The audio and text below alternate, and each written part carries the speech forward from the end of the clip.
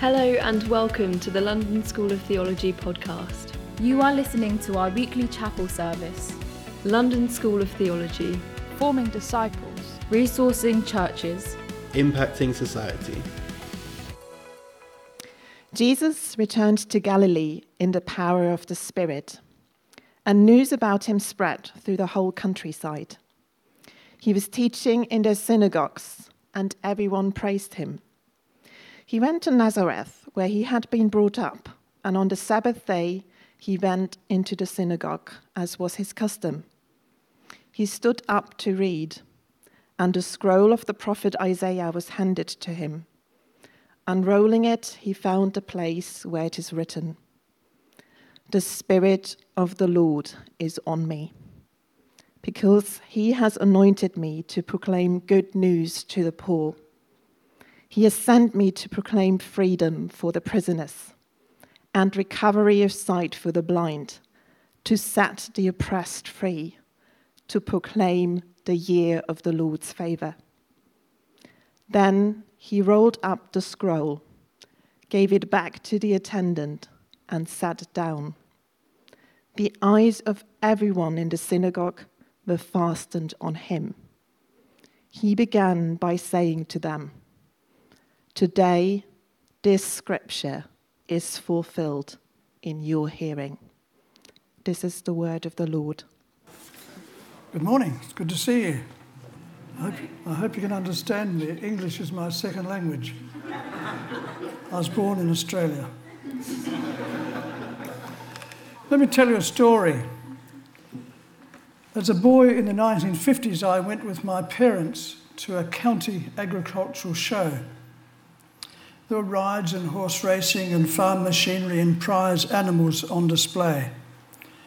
My mother gave me a florin, a 2-shilling piece, now a 20p piece. I don't know what she expected me to spend it on, perhaps something to eat or a toy. The British and Foreign Bible Societies, it was then called, had set up a stall selling Bibles. I loved books. I tentatively looked over what they had. A Gospel of Mark was 6p.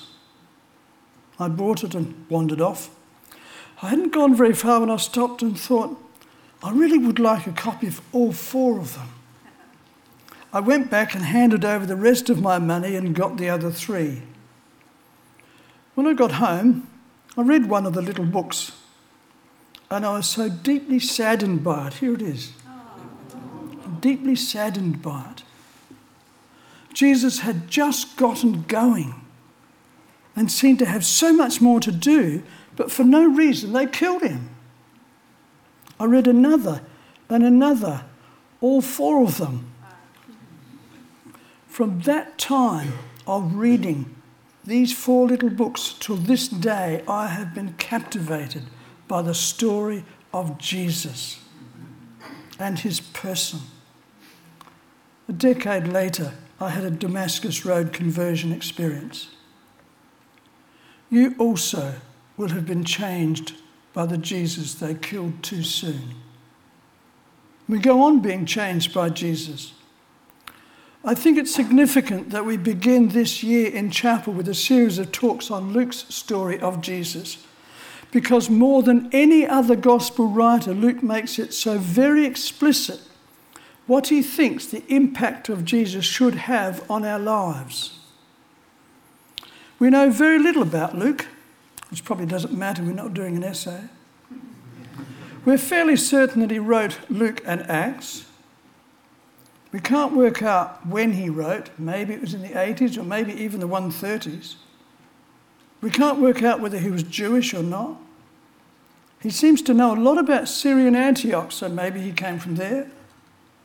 It used to be thought that Luke was a doctor. Colossians 4:14 talks about Luke the physician.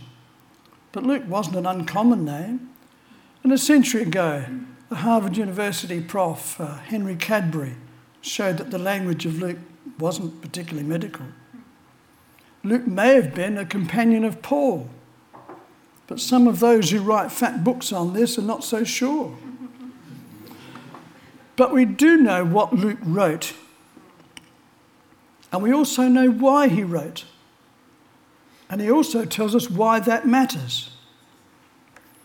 Just what Luke wrote, New Testament specialists have taken a long time to figure out what you could have told them. In his Gospel, Luke is writing a biography of Jesus. We've been taught since Sunday school days that Luke's second volume is the history of the early church.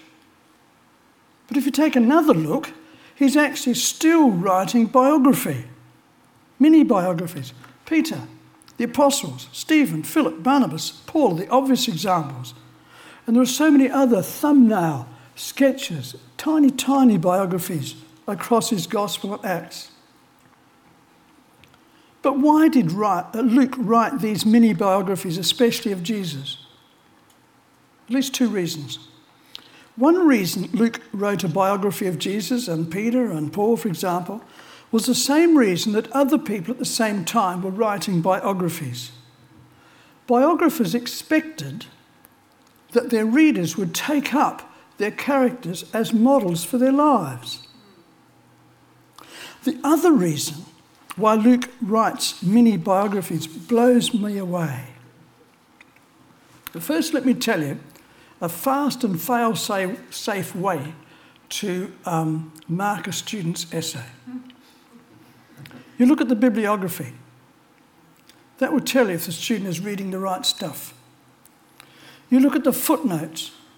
That will tell you if the student is actually using the breadth of resources mentioned in the bibliography. And you can see if the student is taking care over the details or is sloppy. You look at the introduction. That tells you whether the student knows what's important in the topic and what they're going to do. And you see if the student's organised. Then all you need to do is look at the conclusion. That will tell you if the student has kept to the point of the essay or has gotten lost along the way. What if we did this with Luke?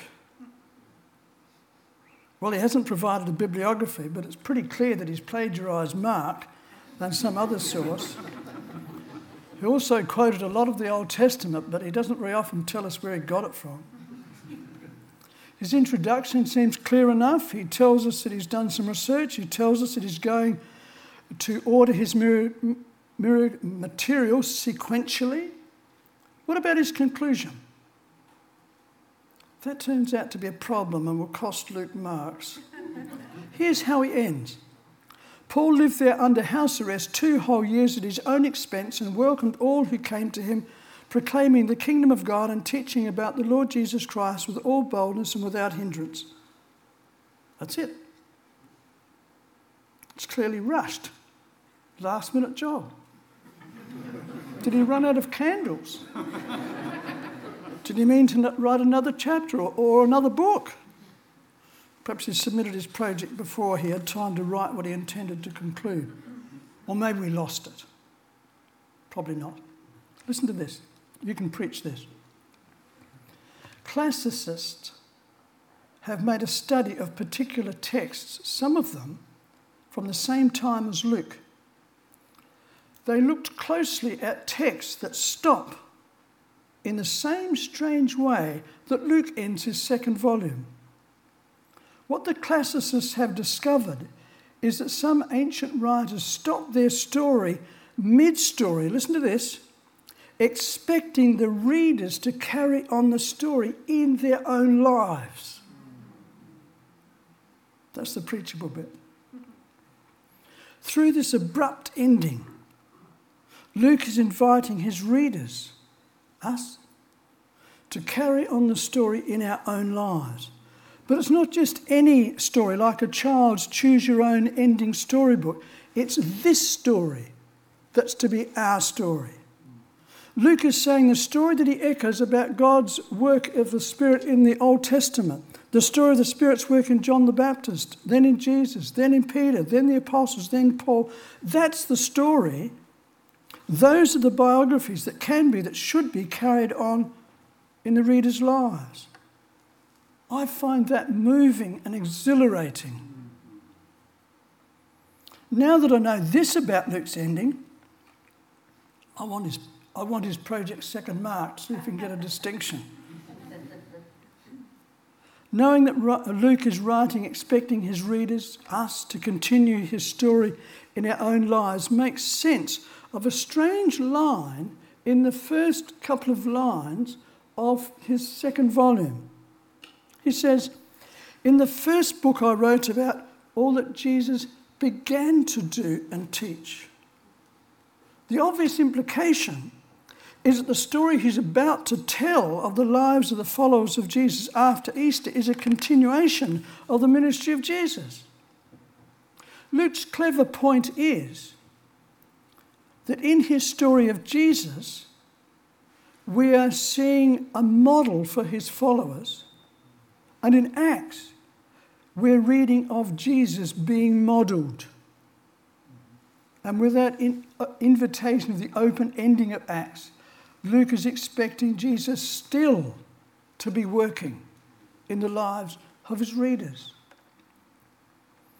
Now, Luke doesn't want to leave too much to chance in our carrying on the story of Jesus in our own lives. Maybe we get the wrong bits.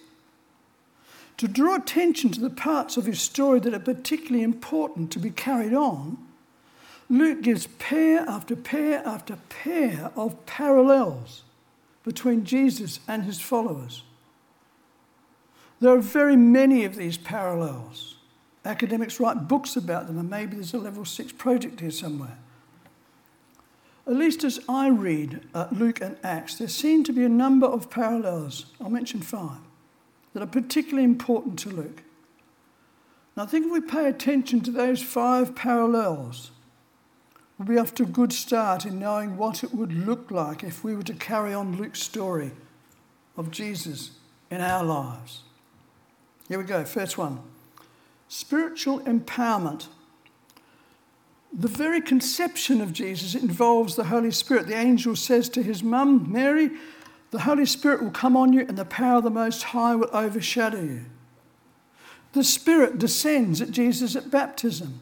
Luke says that Jesus returns from his baptism full of the Holy Spirit. He's led by the Spirit for 40 days in the wilderness. When Jesus begins his ministry, he's said to be in the power of the Spirit.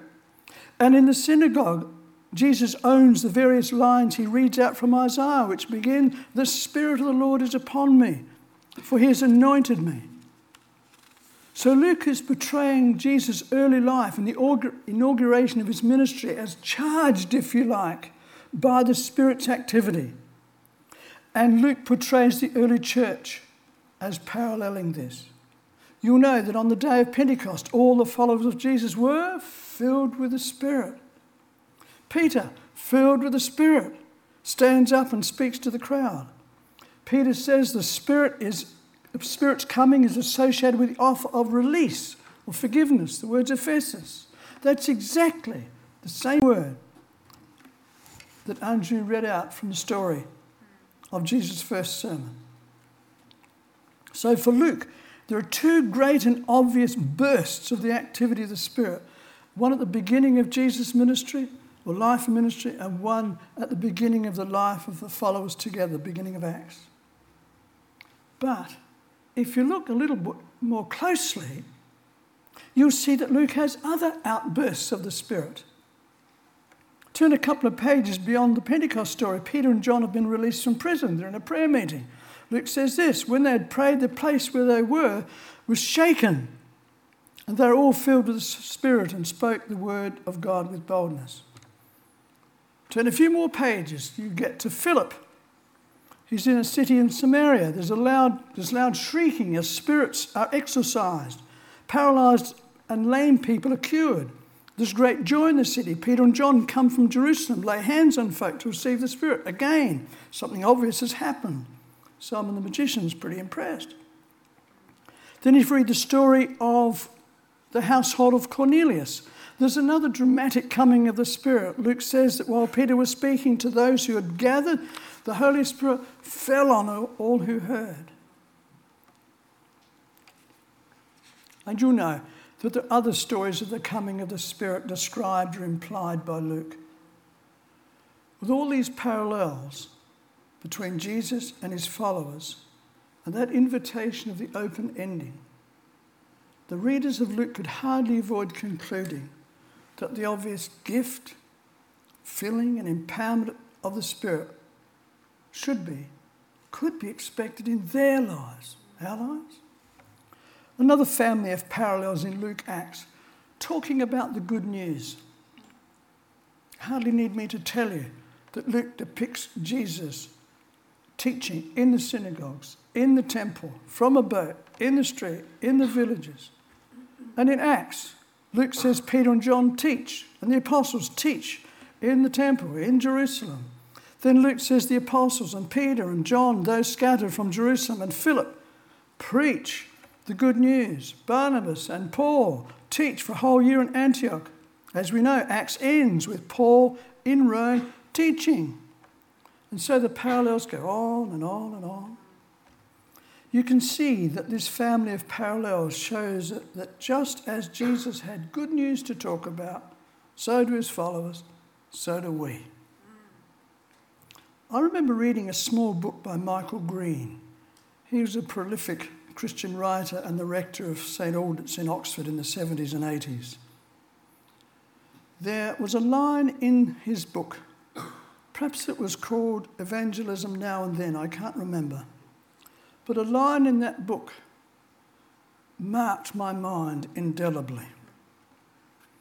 We often talk about how important it is to live a consistent godly life so that people will be attracted to Jesus. I think that's right.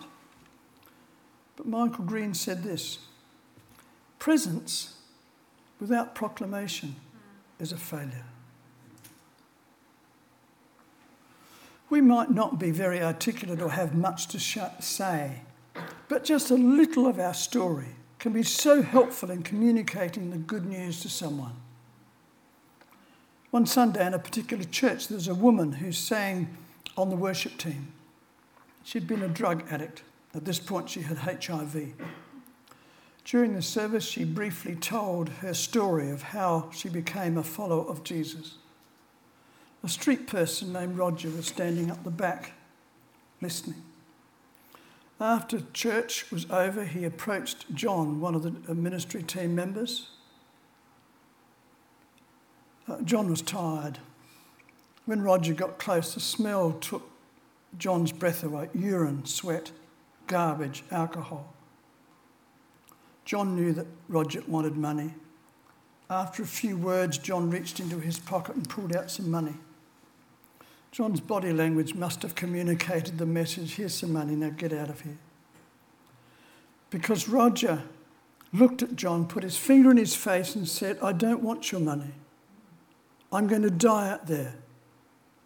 I want to meet the Jesus that girl talked about.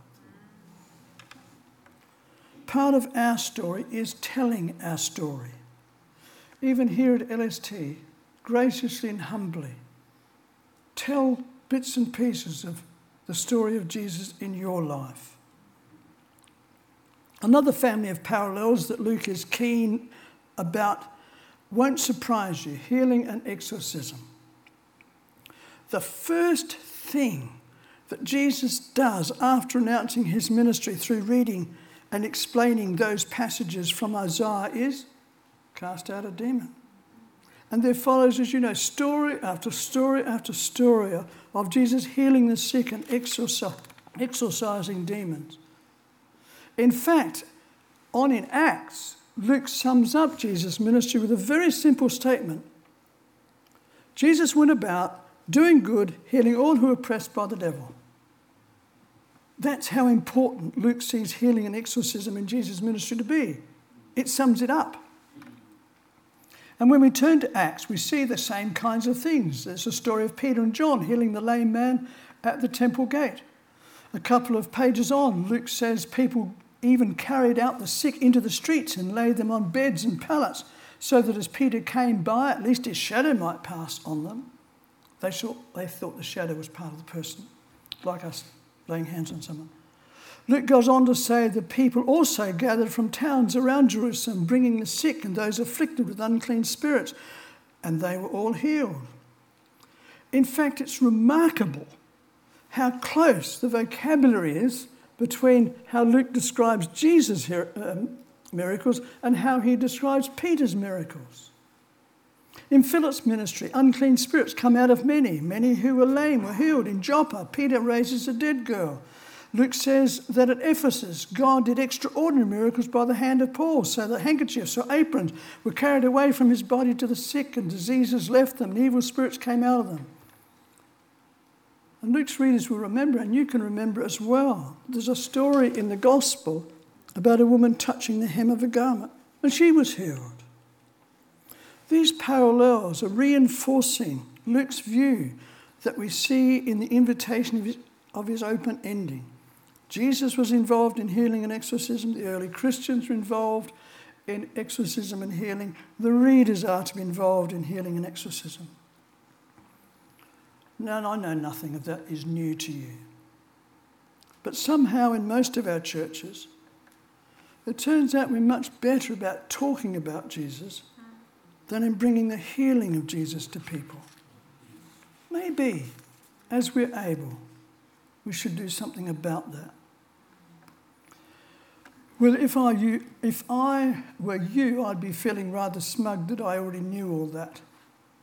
Spirit empowerment, talking about the good news, healing and exorcism, a part of Jesus' ministry, early church, and the readers.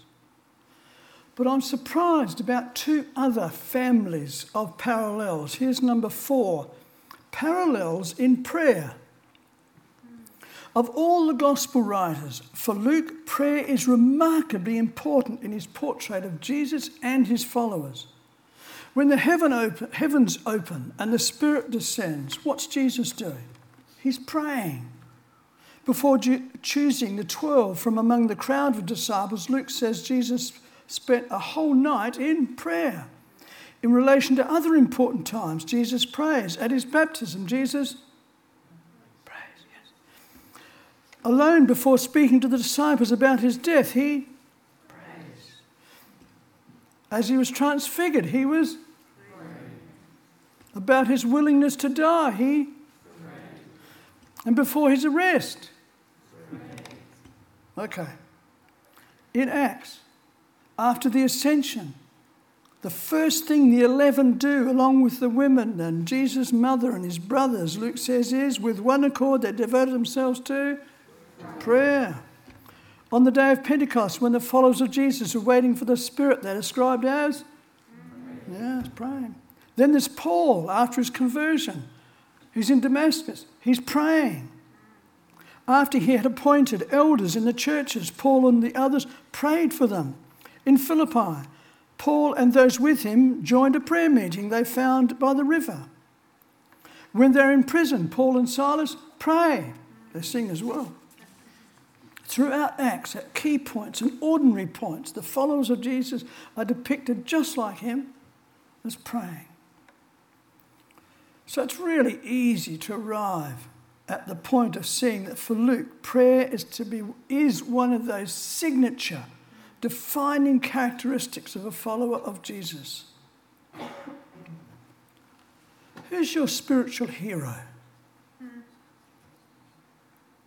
It's highly likely, think of the person, it's highly likely that person is, or was when they were alive, if they're no longer with us. That prayer was very important to that person. C.F.D. Mole of Cambridge died a few years ago. I was deeply impressed by Charlie. He was my academic grandfather. He supervised the person who supervised my PhD research. Here's the thing. Never in Charlie's adult life did he ever miss a day in taking time to pray. Charlie is a great model for me. Perhaps you have a model like that who draws you to make prayer a must, a daily must.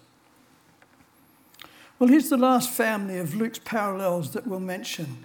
It's the one we might miss. I miss it on a first read. Parallel qualities. In our culture, numbers matter. How many people in church last Sunday? How many were converted through our church last month or last year? Is the offering up to budget? They're good questions, and we know from the way Luke counts, he would have counted how many people were converted last year in your church as well. But Luke was more than a numbers man. Character or personal qualities are particularly important to Luke. One of the great parallel qualities between Jesus and his followers is, as you'll probably guess, a willingness to suffer. Jesus suffered and died.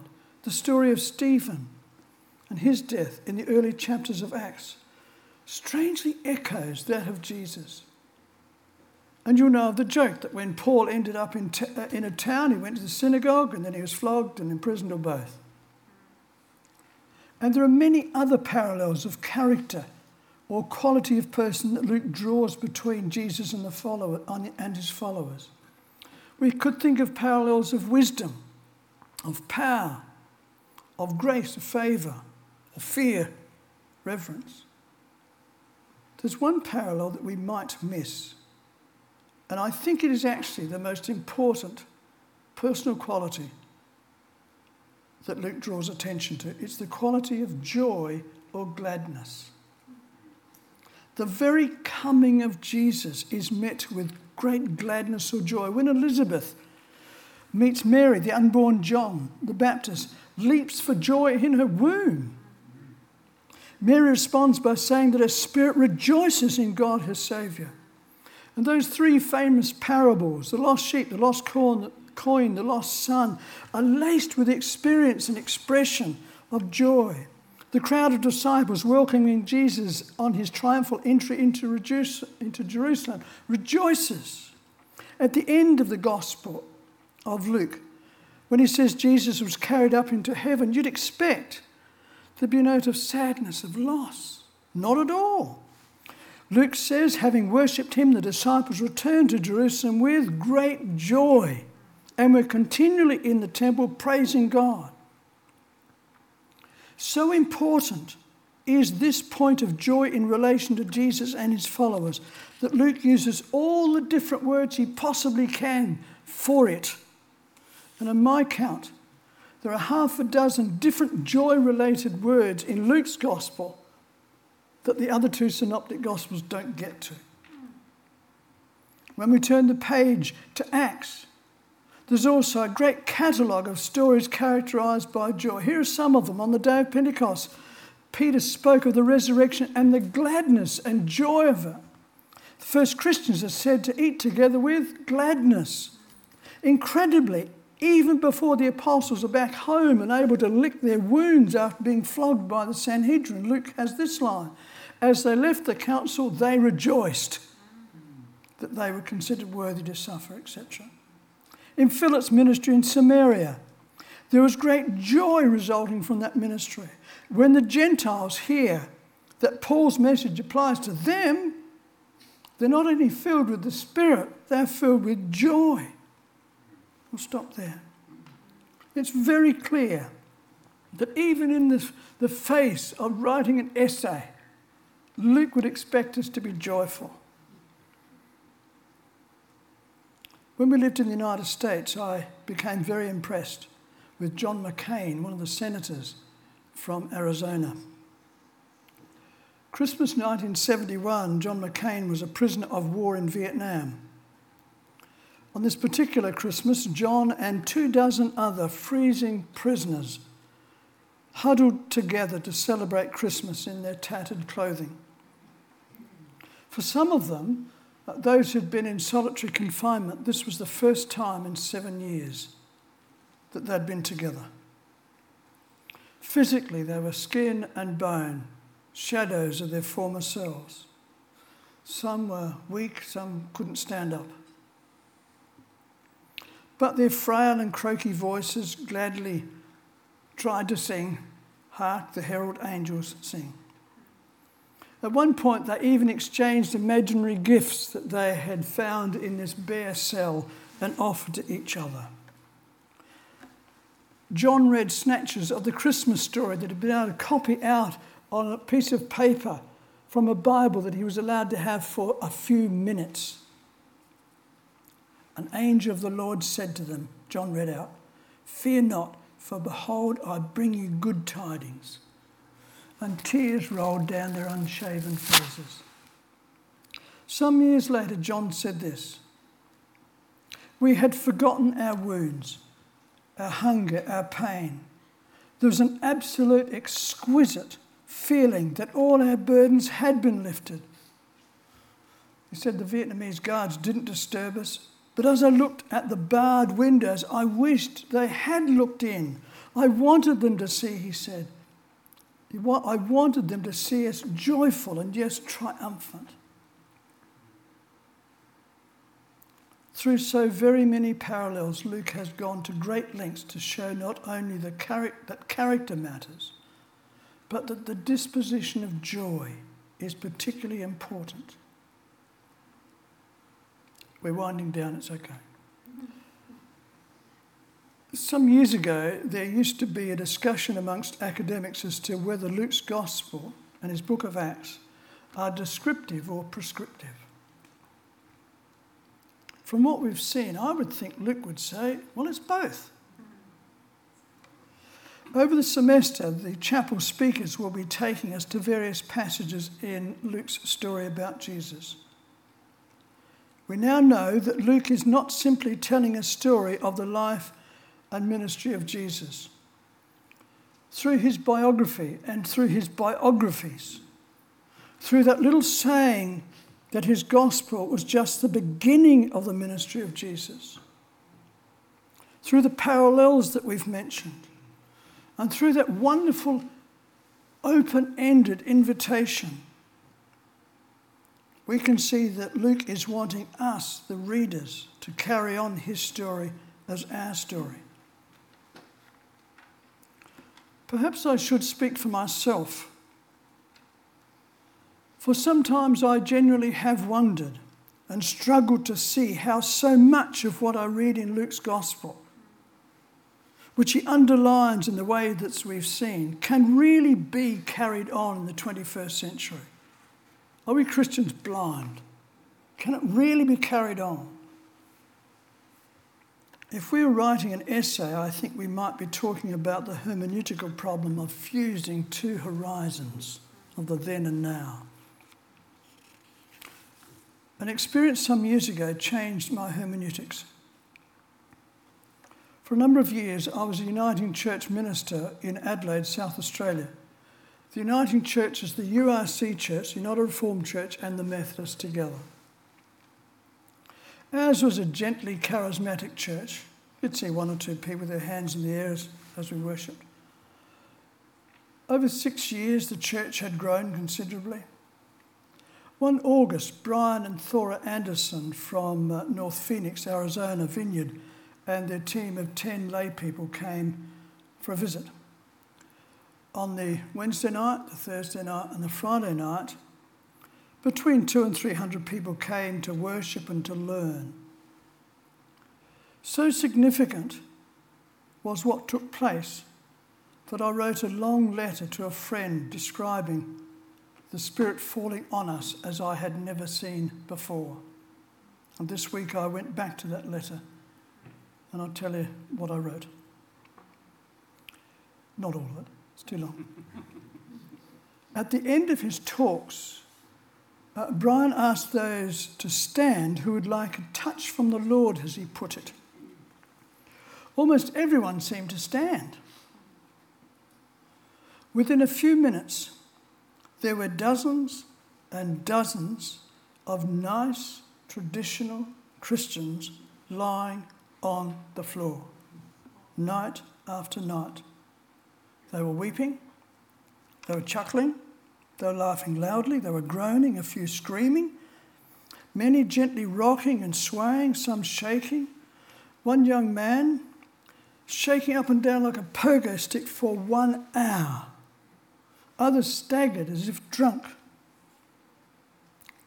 It's not in my letter, but I remember someone had to be driven home because they just couldn't drive. Some lay on the floor motionless for up to an hour, sometimes more. For the sake of their personal dignity, 2 or 3 people had to be taken out, either to be freed from the demonic or have some personal issue dealt with. A few older people had chairs hurriedly brought to them so they could sit down and rest shaking on them. I should have mentioned that the chairs like this were pushed aside so that we could manage what was taking on. And you can imagine that so very many people were changed. I'll tell you just a one-person story from that night, on the Sunday night. Over the 3 services that Sunday, my letter says there were 925 people in church. At the evening service, where this fellow was, there were 452 people. Well, this long-haired, bearded man in his 30s, whom I'd never met, was pointed out to me. He was standing towards the back with people all around him on the floor. His head was bowed and his hands were clasped in front of him, just like I am. I went over and asked him a couple of questions to see what was going on for him. I suggested he hold out his hands in front of him as if to receive a gift, and I said if what I prayed made sense, that he could say that in his mind. His right hand began to shake from side to side, about like this. There was an incredible amount of perspiration that appeared. His balding head was just droplets of water over it, and his body became hot to touch through his clothing. His nose began to run. He wasn't crying, but water was running out of his eyes, and his bushy beard became soggy. I wiped his face and his eyes and his nose a number of times. Then he seemed to get shorter and shorter, and his knees gave way. Eventually he fell back. But his neck was tense, and his head didn't fall back at all. I got down on the floor, and all the noise in the room, I yelled into his ear, "Is there anything else I can pray for?" And he mumbled something. "Pardon?" "My addiction, drugs." The church elder on the other side and I prayed for a little longer that God would bring release, and his head dropped back into my hand. After a few more minutes, he got up and crossed his legs. Now, my letter doesn't say this, but from my memory, he said this: "Wow, I used to pay a lot of money to feel this good."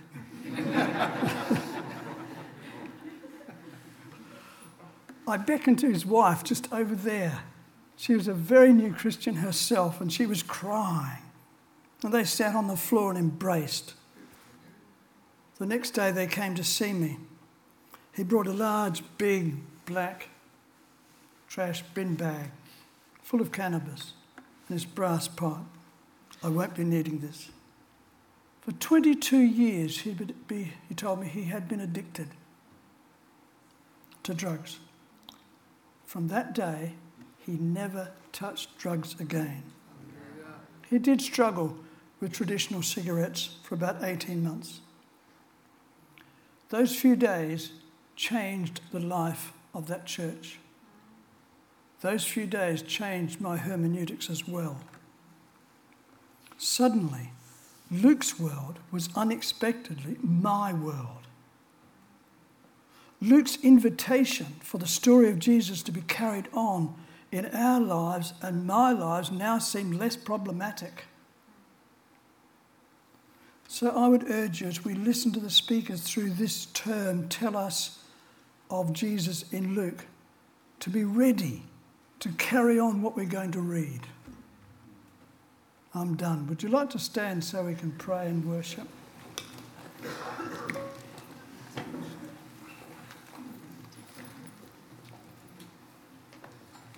Father, thank you for Luke's gospel.